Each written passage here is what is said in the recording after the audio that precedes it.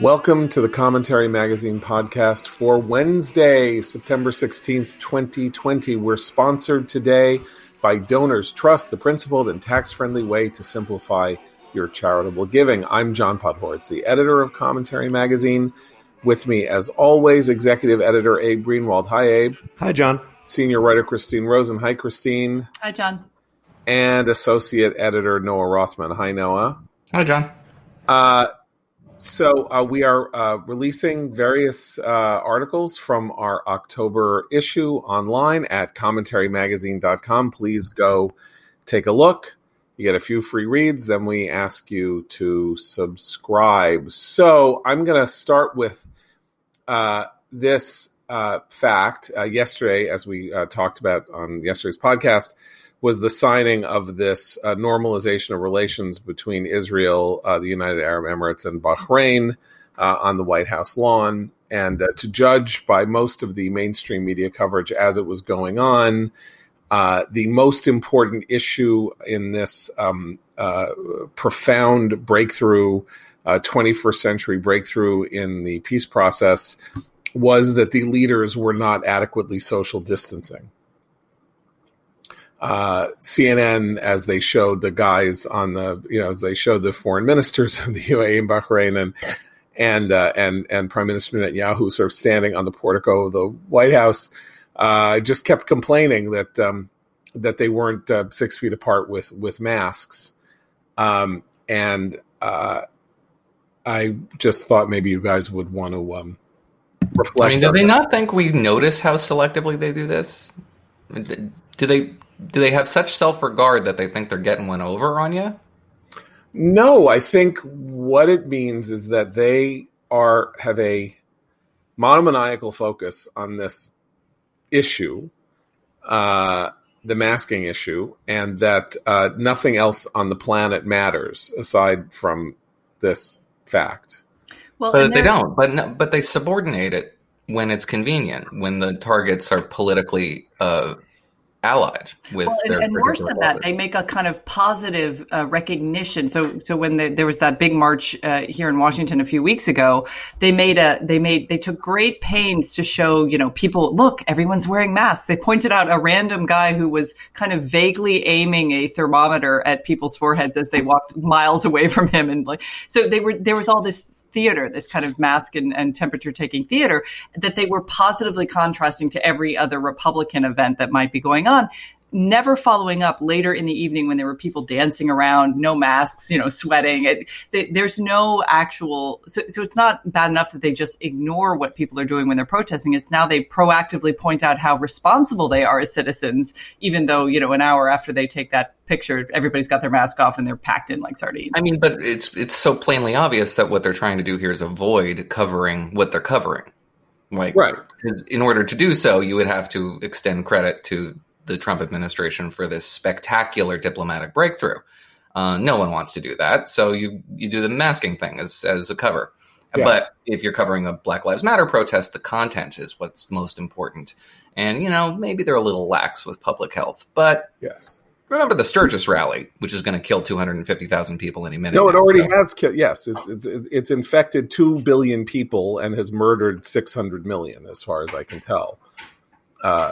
The Sturgis rally. So I'd also like to point out some of the coverage. In particular, I would like to point out Jeffrey Goldberg in The Atlantic, the editor-in-chief of The Atlantic, whom alert listeners who will remember was the guy who threw Kevin Williamson to the wolves and allowed himself to be castrated by his own staff and his boss and let it happen in public.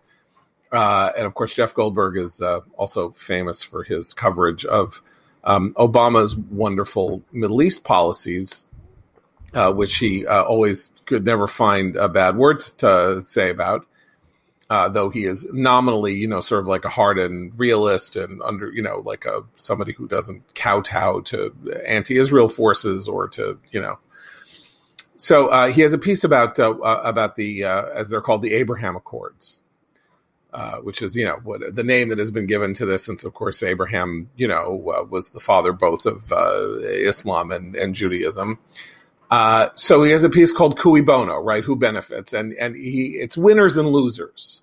Winners and losers. So the winners, the White House aides who named this agreement the Abraham Accords, a genius marketing move, though I would have preferred the Treaty of Ghent. Isn't that's just so puckish and hilarious. And then the authoritarian leaders or authoritarian curious leaders of 4 countries, meaning bin Zayed, the Crown Prince of Abu Dhabi, Mohammed bin Salman, the Crown Prince of Saudi Arabia, Bibi Netanyahu, and Donald Trump. So we have 2 autocrats, 2 elected presidents of democratic countries, and see, they're all the same. They're all the same because, yeah. I'm sorry, I don't get the Treaty of Ghent joke.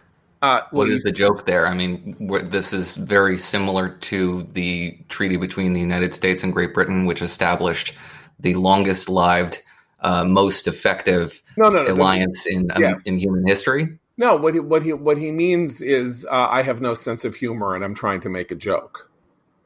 Just so I can make this clear. In other words, the Treaty of Ghent, of course, is a famous long-lived treaty. So they should have named it the treaty because they're being so show-offy by calling it the Abraham Accords. And this is how a person who doesn't know how to make a joke and has no sense of humor tries to make a joke.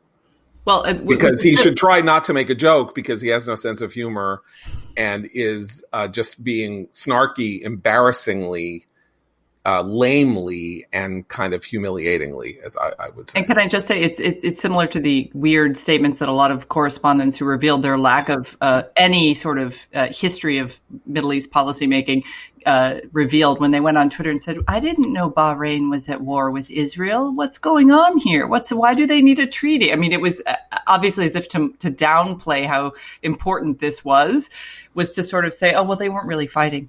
It was not that big a deal." The other winners, the makers of the F-35 Joint Strike Fighter, the ambassadors, and the Israel. The losers, the Iranians, the Palestinians, and the Iranians and the Palestinians. So he literally uses this sentence, okay? In this New Deal, Israel gets something for nothing. Relations with 2 more Arab states without so much as a settlement freeze. How unfair. Can you believe it? This is such a jip. Israel didn't have to even do a settlement freeze to get a treaty. Well, you know why it didn't have to do a settlement freeze? Because the negotiators on the other side didn't care about the goddamn settlement freeze. That's why. Because the settlement freeze is an American delusional fantasy of something that you can sort of get from Israel, right? Like you can get them to freeze the settlements in place. You can't get them to dismantle them. You can't get them to give them up, but maybe you could get them to free. And then you can say you got them to say the settlements won't grow. But again, this is what we were talking about yesterday. This is a dogged commitment to old dogmas that, under the guise of foreign policy analysis, is doing its best to avoid performing any foreign policy analysis. Why was that not a stumbling block? Okay, to answer the question, I don't think that this is being in the thrall of old dogmas. I think this is being an asshole. So the piece ends with, if the so-called Abraham Accords put Iran and its terrorist proxies on the back foot, then good.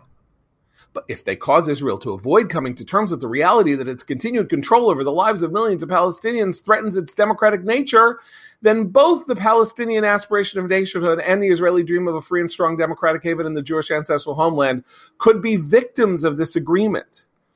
Because Israel does not unilaterally agree to do things for the Palestinians in pursuit of normalization of relations with nations that no longer have any particular interest in promoting the Palestinian cause, then Israel is finished. That is not old dogma. That is assholery. I agree, because I have to say a few things here. One is that this accord is not just an earth-shaking development in terms of global relations in the Middle East.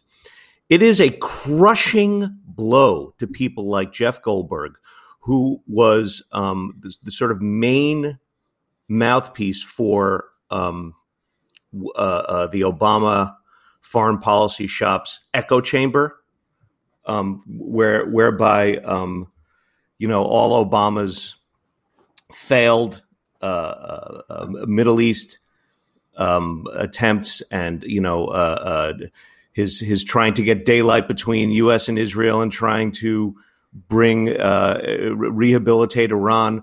All that terrible policy that was then portrayed to American news consumers as rational and the right way to go and reasonable and pragmatic. Goldberg was a huge part of that. Story after story, framing those terrible policies as pragmatic. This right. the Accord blows all of those people up. Goldberg, by the way, was not part of the echo, because the echo chamber was aimed at much lower level people than Goldberg. Goldberg was Obama's. But that didn't stop. No, but my point is that Goldberg was fed directly by Obama, that Goldberg was Obama's channel to talk about Middle Eastern stuff. Right. And of course, what did he have stars in his eyes? I mean, if you think that Sean Hannity is Trump's cat's paw, right, you never read Jeff Goldberg, and his slavish hero worship of Obama in the Middle East. But if I remember correctly, when the piece in the New York Times came out, in which Ben Rhodes described this echo chamber of journalists who the Obama administration could retail Obama foreign policy through, I think Goldberg came out sort of very defensively because he was implicated in this. Well, Ben Rhodes said the 27-year-old reporters who know literally nothing. That was the quote. Right. Many of whom work at The Atlantic. Mm-hmm. So right. He was talking about his staffers. Right. If you really genuinely believe that the Palestinian issue is a stumbling block to peace in the region, all evidence to the contrary notwithstanding, then this accord, which everybody seems to believe, and I think with some justification, which is a prelude to a thaw in relations with the Kingdom of Saudi Arabia, an official thaw, you're removing what historically the chief sponsor of violence in that part of the world. They are suing for peace. And that should be, if you really do buy that should be something that you would celebrate, because that is the conditions that will lead to the neutralization of this issue you think is the most profound issue in the region. No, look, it's not that hard. Okay? You can hate Trump. You can say that the Trump administration is a disaster. You can vote against Trump in 20. You can advocate for the end of the Trump administration and say this is good. It's really not hard. Like, one thing can be good and everything can be bad. Yesterday, I mentioned that the Carter administration, which I consider an unmitigated disaster, was really good on deregulatory issues. It's not that hard. This is the nature of the intellectual trap that we have all been led down by negative partisanship, everybody on all sides. Trump can do one good thing. Trump can even do one great thing.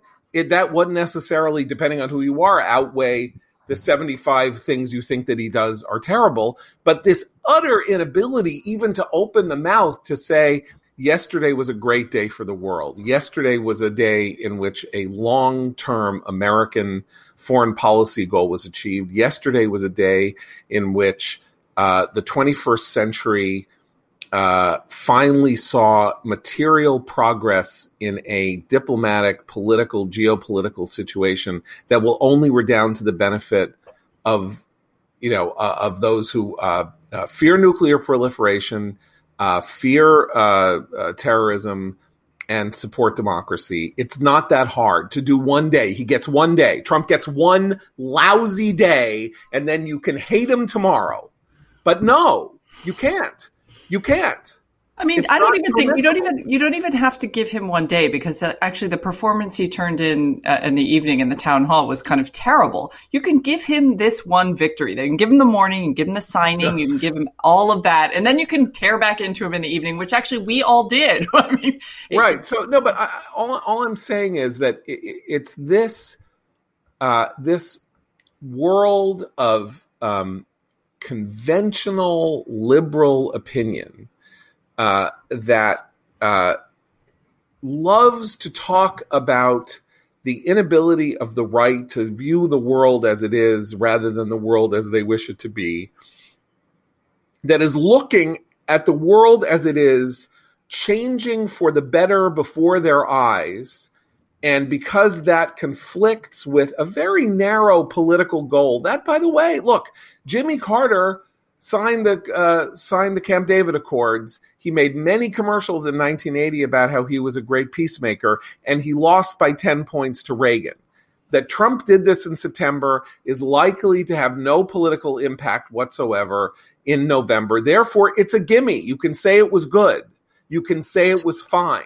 Nobody is stopping you except your own narrow, slavish dedication to a world in which you know that your liberal readers and your liberal followers and your millennial, post-millennial staffers are going to say that you are making it an unsafe space for them if you say that Trump had a successful day in the Middle East. They're gonna say it's not safe. They don't feel safe now working for Jeff Goldberg because he said something nice about Trump.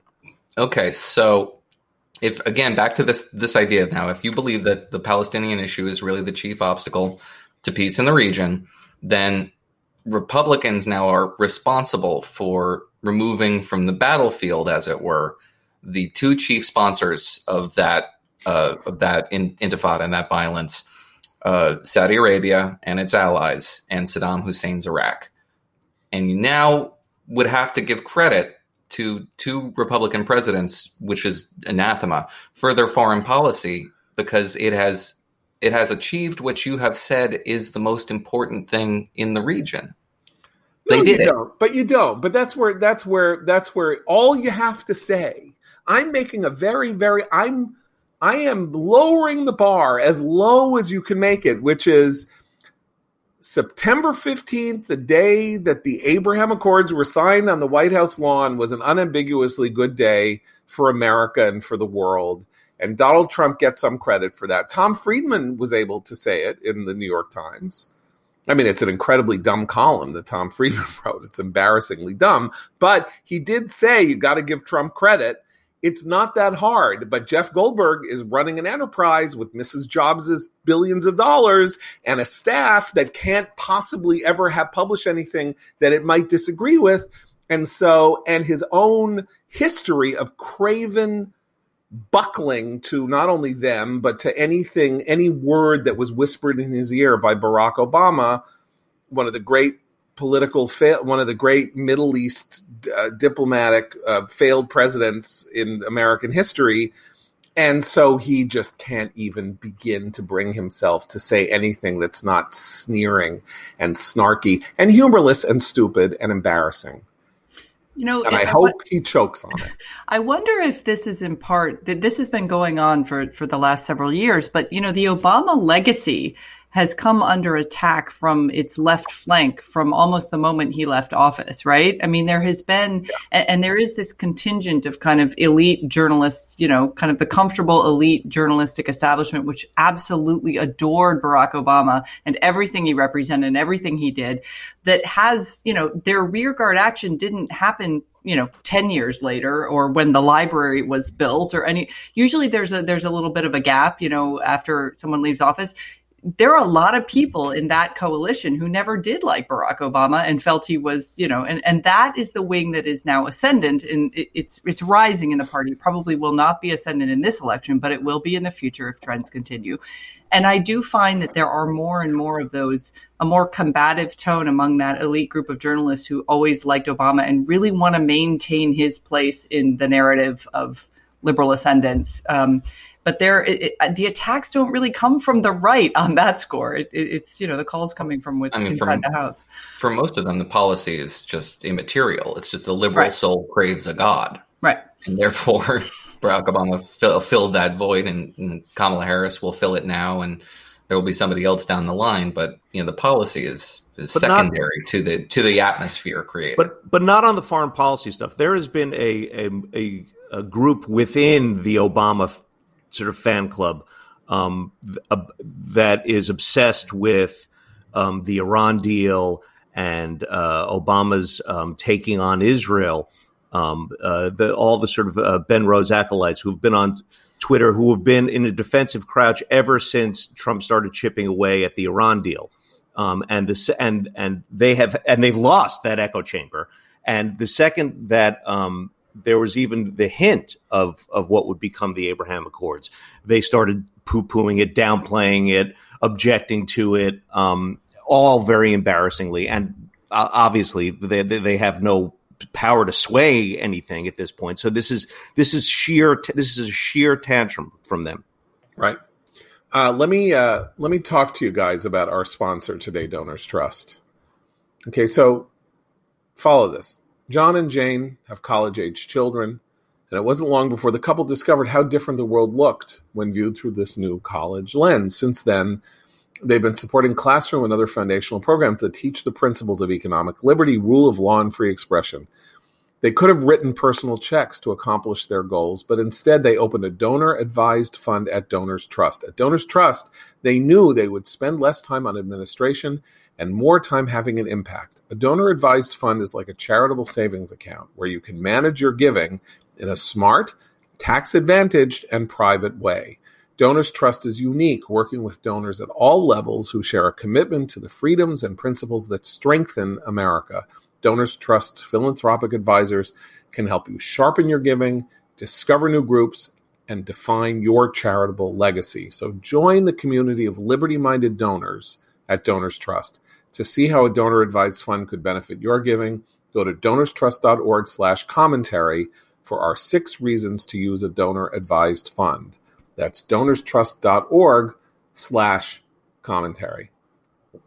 Okay, so last night, as Christine alluded to, the president appeared for an hour and a half long town hall in Pennsylvania, moderated by George Stephanopoulos on ABC, which is interesting because wouldn't that be a little like, Joe Biden appearing with, Dana Perino at a town hall moderated by Dana Perino or by Ari Fleischer or something. Anyway, fine. So he's on with George Stephanopoulos. He agreed. He did it with supposedly uncommitted voters, by which I mean I think they're not committed between voting for Biden and voting for Stalin. That's what I think is actually what's going on in the uncommitted quality, since not a single question was asked that might suggest that any of those voters will actually vote for Trump.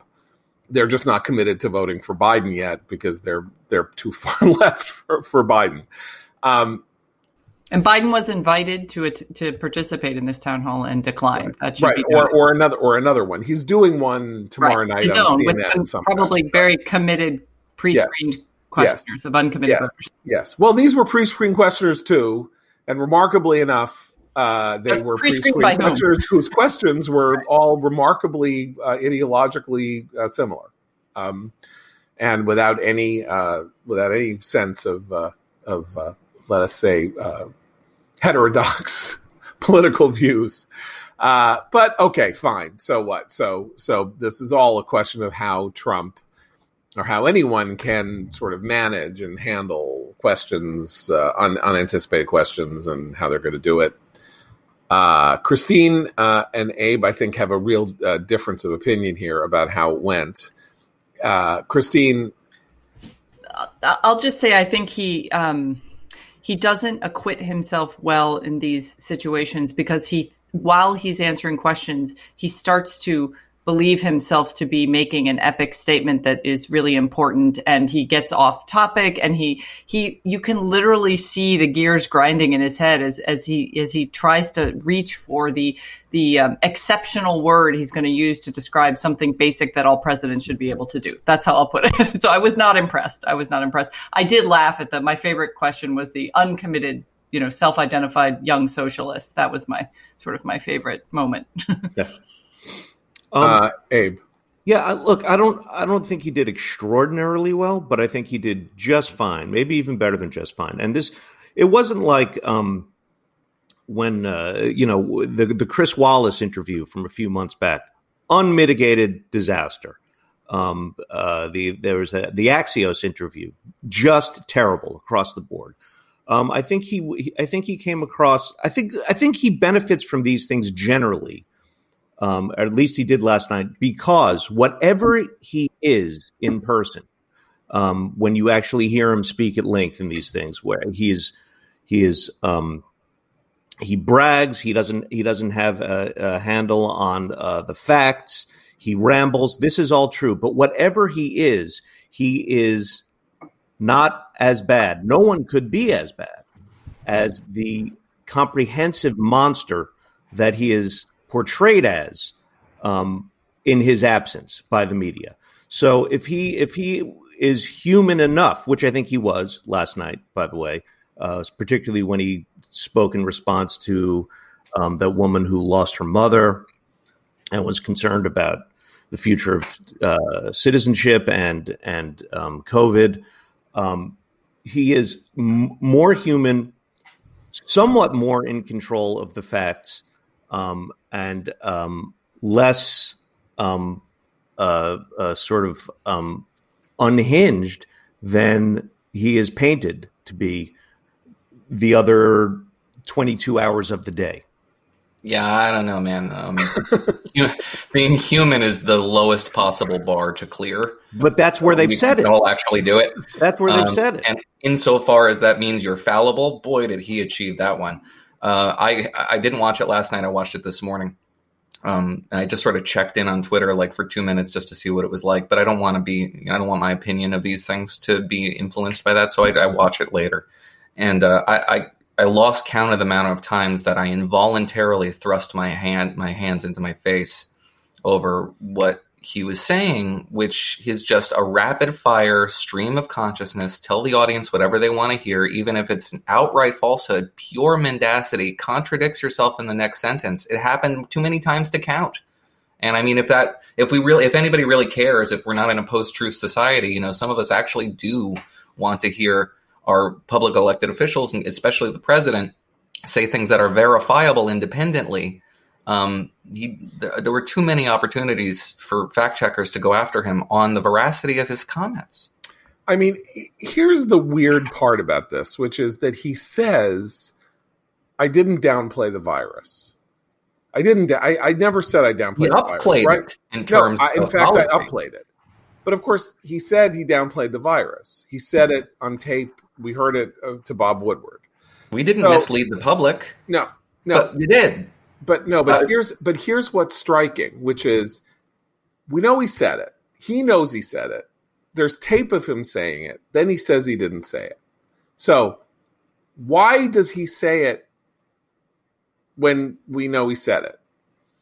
And I think I can see as he was doing it what he was about, which is that he was moving to shift the narrative, which is to say, he didn't downplay the virus, he upplayed the virus, but he wanted to cheerlead for the country and not panic everybody. So he said things not to panic everybody while he was instituting policies that were fantastic and that saved, according to him, either almost 2 million or almost 3 million lives. Now, I don't know whether this is a smart thing to do, but I will say that him saying we locked down, we did the lockdown of China, and then we did the lockdown from Europe, and then we locked the country down, and we saved 2 million people. Now, that 2 million people number is, I don't want to put this in ideological, because it's that, what was it, Oxford? Who was it who said, if we don't do X, Y, and Z, 2 million people are going to die? There was some, was it the Oxford? The Imperial Academy, the Royal Academy, whatever. The Royal Academy, right. But if we did nothing, if no mitigating efforts. Did nothing, right. Okay. Right. So now I think that was globally. I don't think that was necessarily the United States. But anyway, so that wasn't him. That wasn't his. Though that was sort of like the liberals said, if you don't do anything, 2 million people will die. So he did something. And now the number is, 195,000. And that's terrible. It's heartbreaking. It's terrible.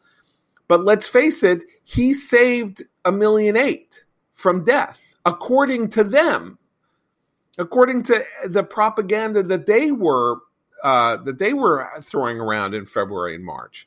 So why can't he take advantage of that number and say, you see the number that it is now?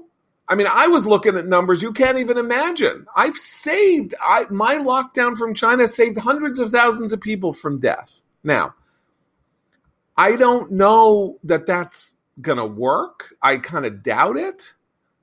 But it's not an inarguable point because those people are still using the estimates that these organizations have been bandying about. We're now talking about 400, 500,000 people dead in the United States by Christmas or something, based on that University of Washington survey that I thought had been kind of disproven. But no, what they put it out and everybody reports on it.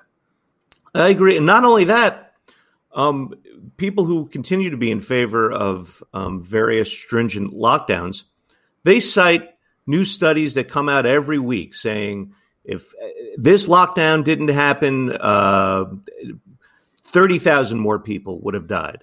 If this lockdown didn't happen, 50,000 more people would have died. They get to cite it all the time, similar figures. So, so why can't he? Well, whether it's true. Now, all I'm saying is that he seems to be honing in on a message that I think he is going to deliver in the debates, which is, you all say that I've handled this terribly. I've actually handled it great. According to this estimate, 2 million people were going to die from this virus if we did nothing. I did this and this and this, and 180,000 people have died, which is way too many, and it's really horrible, and it's terrible, and one death is one death too many. But let's face it, you're all attacking me. This is what I see. I see that I saved them. That my actions saved millions of people from death. But see, this is where it is such a missed opportunity, and a different kind of personality with someone with a different character could actually spin that message much more effectively. He could start by saying, I did what we did when H1N1 hit and the country was facing, a pandemic that thankfully wasn't as brutal. But, what we found out, our experience of this, is that we have a lot of systemic failures in the system, like how the system works, how we reach out to people, how we respond to pandemics is not working. It didn't work back then. And now we definitely have seen this. Here are all the things we're going to change, not some mask theater like Biden and Harris are suggesting, but real ways the federal government can now reform itself so that the next time something like this happens, here's what we'll do. But he has to make it all personal. And this is where I think he really does believe himself to have been the savior of all those, people who to most of us are just like kind of figment numbers that have been tossed around. And that is where the personalization weirdly works against him. Because I think the American people want to feel like someone knows how to fix this problem. And I don't think that they're all that confident Biden and Harris can do it, but Biden and Harris seem nominally more competent at fixing it than perhaps Trump does. I think basically what he's saying is that he saved or replaced 1.8 million lives. I mean, that's basically, if you the save or replace doctrine, which was the Obama, how you claim results from something that aren't measurable, right? I saved 1 million jobs with this policy. Well, that's not, you can't prove that. So I saved or replaced, that's, so again, I think it's not going to work. And but this is the weird question. Is it cynical? Christine, you're saying it's actually not cynical, that he spins himself up into this and he has now come to believe that he has saved millions of people's lives. Yeah, I don't think he's doing this as some sort of cynical political ploy. I think you got to know that about Trump. He drinks his own Kool-Aid. He manufactures the Kool-Aid, then drinks it, and then spouts it back up at you. I mean, the easy explanation is the correct one in this case. Yeah, it's not just the pandemic either. The guy's not a political philosopher, so I don't expect him to really dive deep into the issues. And he's talking about his own record, and that's the prime directive here. However, when it comes to he's asked a lot about the racial tension and race relations. And one of the questioners asked him, you said that you want to make America great again. When has this country ever been great for Black Americans? And then he goes off onto how, we have this record and housing is better and jobs are better. And then the guy says, well, there's also existing income inequality, and George Stephanopoulos backs up that premise. And so then he accepts the premise and is like, yeah, the income inequality is bad. I've always said income inequality is terrible. And so he ends up undermining his own message. the answer to that one is that racial progress in this country is predicated on the foundational Enlightenment notions that were baked into the founding documents, and the reason why America is great is because racial tolerance is a function of America's founding principles, and we are striving towards that and making progress. It's a fight that will never end, but the reason why we can make progress at all is because of the greatness of this country from its founding. That's the answer that a president should be able to give, but he can't give it. Can we talk about my favorite moment, which was when he praised Winston Churchill for standing on top of a building during the Blitz and delivering a speech standing on top of a building. Churchill never stood on top of a building giving a speech. I mean, so it's like, was he thinking of George W. Bush standing in the rubble of the freedom, of the World Trade Center? Was he thinking of Yeltsin jumping on the tank? I can't. What the hell was that? He's never heard a Churchill speech from World War II ever, because at no point did Churchill say anything other than "this is going to be awful." Yeah, and they're going to have to endure the worst circumstances in humanity. Yeah, I mean. I've got here the speech he gave after Dunkirk. And the paragraph that precedes him saying, this was kind of a triumph, was him saying, our losses in material are enormous. We have perhaps lost 1/3 of the men we lost in the opening days of the Battle of 21st March, 1918, but we have lost nearly as many guns. We don't have men, we don't have guns, death toll, but it wasn't as bad as it would, and we will fight on the beaches, as we know. We shall fight on the landing grounds. We shall fight in the fields and in the streets. We shall fight in the hills. We shall never surrender. And even if, which I do not for a moment believe, this island or a large part of it were subjugated and starving, then our empire beyond the seas would carry on the struggle. I mean, he wasn't standing on top of a building. But this is why. What the hell? Honestly. But this is what the hell? But here's why I say, in spite of this, he did fine. Okay. Because Abe with the what the hell 2020 side. His historical illiteracy is baked in to everything everyone knows about him. His dishonesty is baked in. That's all there already. What he did manage to get out last night was, in the broad strokes, if you agree with him or if you don't, he said, look, before we were hit by the China virus, African Americans had it better than they've ever had it in this country under my administration. I did, lockdowns, and I did block travel from China. And whatever, all his broad points he got out. All the rest we already know. No, there's no one that would be shocked to hear that he's making up Churchill quotes. But there will be people that would be more surprised to hear that he has a defense for some of the things he's done. Period. Fair enough. I think that honestly, I think Abe's got a strong point here that the fact that he didn't wilt or wither under the questioning the way he did under Jonathan Swan's or Chris Wallace's questioning meant that he had a better time of it. And I think his demeanor for him was vastly more pleasant than I think people are used to. But it gets back to the same question, which is who's on the fence or who is, not going to sit it out is going to watch. First of all, who knows who watched it, but who's going to vote for him, who wasn't going to vote for him as a result of this? Because did he provide his supporters and his followers with information that they can use when they are, having arguments around the dinner table with people who hate Trump? Yes. but they're all going to vote for him. So, is that helpful? Yes. Well, he also, by the way, just to add to this, he went strong on the law and order stuff. I mean, he talked about how you have to back the police entirely, how the police are just great, but the police are not being allowed to do their job. And there are a few, bad apples. There are a few chokers in every field. But generally speaking, you have to side with the police, and that it's been the local Democratic governance that hasn't allowed the police to do what they need to do, and that if they would invite the National Guard in, we would be able to stop it in half an hour.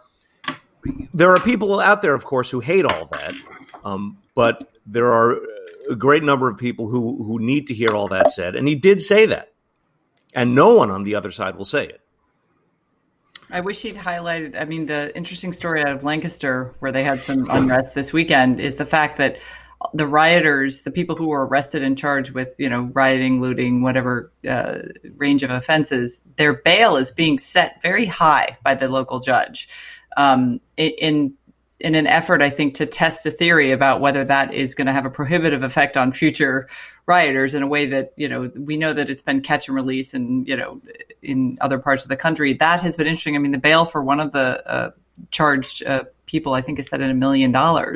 So it'll be interesting to see. That's actually an effort to try something different in the case of all this civil unrest that's occurred across the country. This is the first area, as far as I know, that set bail that high for these sorts of offenses. He could have brought up some of the other ways in which the country is trying to react to that sort of unrest. So at the same time, obviously, Joe Biden is also out doing campaign stuff. And something interesting is going on there, too, which is there is evident open concern that Biden is underperforming with Hispanics. And so Biden, what gave it away? Cue Despacito. Was it when he played Despacito from the podium? It was like, this is the best thing ever, and got Ricky Martin out to say Puerto Ricans really need to support this guy. Bill Nelson has his finger on the pulse, man. Well, we talked about this yesterday, and it's shocking the extent to which Bill Nelson can make something happen in this campaign. Okay, so let's talk about this because, everyone says that Biden, people who are skeptical of Biden's political abilities or his cognitive faculties or whatever, maybe it's not him at all, but the campaign is adjusting to a perceived weakness.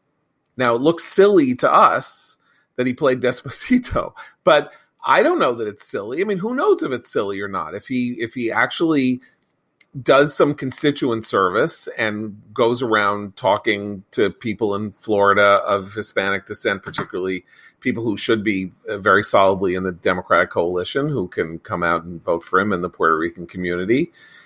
This is the thing that you wonder about Trump with, which is if he's got perceived weaknesses in certain areas, and those weaknesses aren't, African-American vote. It's that the non-voting white working class needs to come out and vote for him or whatever.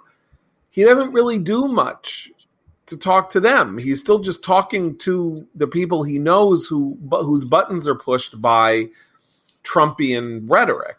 So this is the most condescending effort to appeal to Hispanic and Puerto Rican voters in particular that I can possibly imagine. Like Joe Biden can have a boombox playing Sirius XM's Pitbull channel 24 hours a day. It's not going to attract a single Hispanic vote. I totally disagree with you.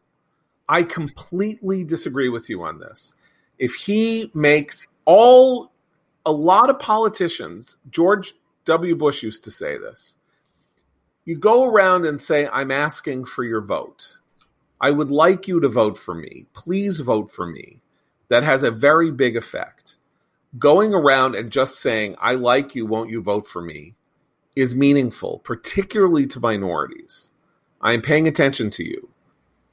Well, there might not be a lot of time for that, but isn't that sort of the point, and why perhaps even non political junkies like us might notice it as being. I agree with Noah that there is a sort of whiff of desperation. I mean, the idea that this late in the game, he can do this to Hispanic voters and they're like, oh, you had me at Despacito. I mean, I feel like the lack of enthusiasm isn't necessarily going to be resolved by the signaling alone in this particular election cycle. I could be wrong, but I found it incredibly pandering and condescending, to be honest. But I'm not a Puerto Rican voter, so.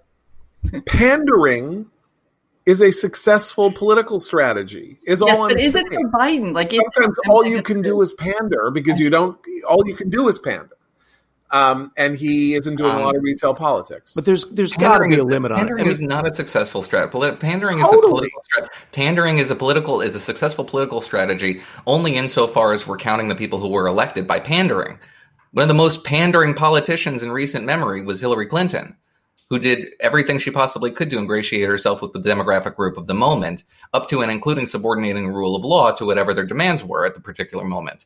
Didn't work out for her. We can go through the litany of history of lost politicians. A good panderer doesn't say that half the country, 25% of the country are deplorables. That's not a good panderer. That's I don't know. But this is good pandering. He literally came out and pressed a button. I'm sorry. That's not the pandering I'm talking about. It is. All I'm saying is it should have danced with Ricky Martin. The campaign shifted. Look, I didn't hear his speech. I don't know what he said. We'll see what he says over the next couple of days. My point, I only brought this up to say that they are making an adjustment to deal with a perceived weakness. And for nearly 4 years on this podcast, we have been saying Donald Trump needs to shore up those places where he is weak, because he doesn't have enough voters to ensure that he will be reelected. And, what he has done is solidify the Republican Party behind him by shrinking it somewhat, by driving out millions of people to vote Democratic in 2018 because he sort of went to war with the politicians that were more closely representative of them than they were of him.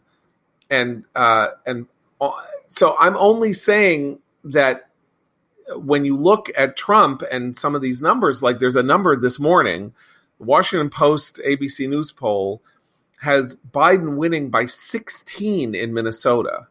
Now, this could be an outlier, could be a bad poll, but Hillary Clinton only won Minnesota by 1.5.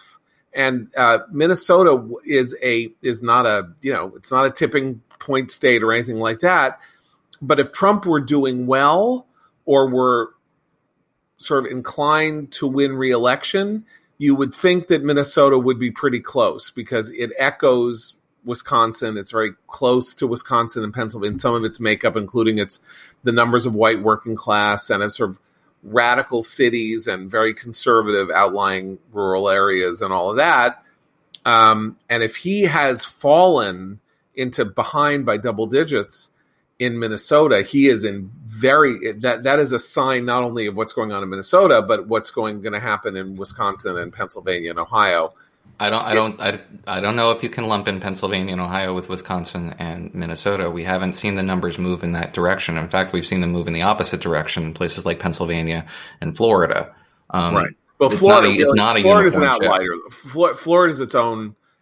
That's not a national wave thing. Florida's a different story. All I'm saying is that this is a mark of how Trump has not done anything to shore up or, that poll number, a more reasonable, less unconventional campaign would either pull out of Minnesota because it would reflect what they're doing and they would give up on even trying there, or it would say, well, what is it we're seeing here that we can correct, at least or mitigate the damage, not in this one state, but what this state represents demographically. And I just don't know that they do that, is what I'm saying. Now, maybe Biden's foolish and he looks ridiculous playing Despacito on his iPod or whatever the hell that thing was that he was.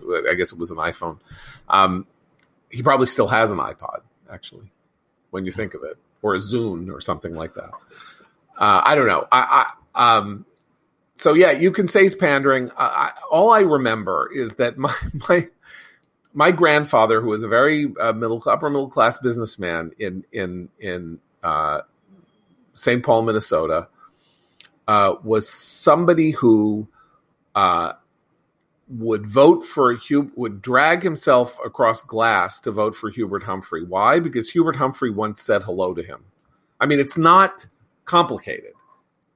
But okay. So now you've gotten to the biggest problem here, and I get in trouble for saying that a lot of voters, particularly low information voters, are more enthused to vote based on personal contacts and who they saw last, literally.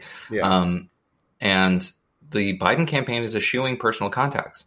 The pieties of the pandemic have compelled them to abandon that kind of retail politicking in favor of a nationalized message. You can't do micro-targeting based on what their campaign strategy is, which is a purely nationalized, national platforms, national message, and no door knocking, and just direct mail. This is not going to work.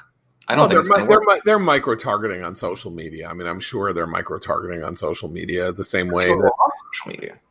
Everybody does now, because it's actually more efficient than door knocking. And I am very skeptical. More efficient than door knocking than personal contacts is GOTV? I don't think so. We don't have any evidence of that. We don't have. What do you mean we don't have any evidence of it? I mean, we have a ton of data that Trump suggests campaign, personal contact is the most effective GOTV that you can possibly do. The Trump and we don't have any data to suggest anything else. The 2016 Trump campaign was run almost 80 to 90% off of social media and Facebook. It did not privilege hand to hand get out the vote strategies. It used social media as its methodology. That was the great innovation of the Trump campaign, or building on Obama in 2012. So I don't know. We'll see. This could also be misdirection. Like they're not doing it now, but they'll do it in 2 weeks or whatever. And the other thing that we have to know or look at is, as I say, on November 5th or November 6th, we could say, oh my God, they really screwed up. Right now, it's a little hard to say they're screwing up. I mean, it's just, the whatever data we have do not suggest that they're doing this wrong. Now, as I say, this could be a historically blown reading of everything. But of course, the pollsters who are trying to measure what's going on in the country are so terrified of getting the white working class numbers wrong that chances are they're overestimating rather than underestimating them. They're weighting results to try to, increase the numbers to make sure that they're not missing a trend or something like that. I don't know. I mean, it's hard to overcome these deficits. They're profound. But as you say, polls only measure someone's preference to vote, not whether they're going to vote. Your likely voter model, your screen, can measure enthusiasm. It can measure how many times you voted before, but you still have to drag that person out to the polls. Right. Well, we just, this is also such an unprecedented situation because we don't know how many people are afraid to go stand on a line. I mean, we know a little bit because we know that they opened movie theaters all across the country and nobody went. I mean, we know that there are little bits of evidence of, pieces of information that suggest that people are far more skittish about this than say Trump believes, right? Because Trump believes he should be walking around saying everything should reopen. But I don't know, like these movie theater numbers are so parlously bad that they really do suggest that the public is still in shell shock, and what that would mean about Election Day, and again also about Trump's Election Day. That's the part of this that makes no sense to me, is that Trump wants in-person voting. He needs a large senior turnout. And are 75-year-old people not scared of the virus? I mean, it's one thing to say a 25-year-old person really doesn't have that much to be frightened by the virus from. But if you're 75, you got plenty to be frightened from. And so, we all know people who haven't been outside in 6 months, who might be inclined not to be particularly, hypochondriacal about this. And, those are disproportionately voters that Trump needs. And he's downplayed it. Although apparently he's upplayed it and downplayed it and upplayed it. So, Abe, I'm going to write this down that on September 16th, you said that Trump did well and if Trump wins, I'm going to play this back and you're going to have a gloating privileges. Yes. And if he doesn't, I'm not going to bring it. I'm not going to rub it in your face. Nothing unfair about that. I'm not going to rub it in your face because, it made for an interesting conversation, which is in the end, the only thing that matters here is that we are of enough interest that you are listening to this point in the podcast when I will end. Noah is off the next 2 days. So we will miss him and see him on Monday, and we'll be back tomorrow, Christine and Abe and I. So for the three of you and me, I'm John Podhoretz. Keep the candle burning.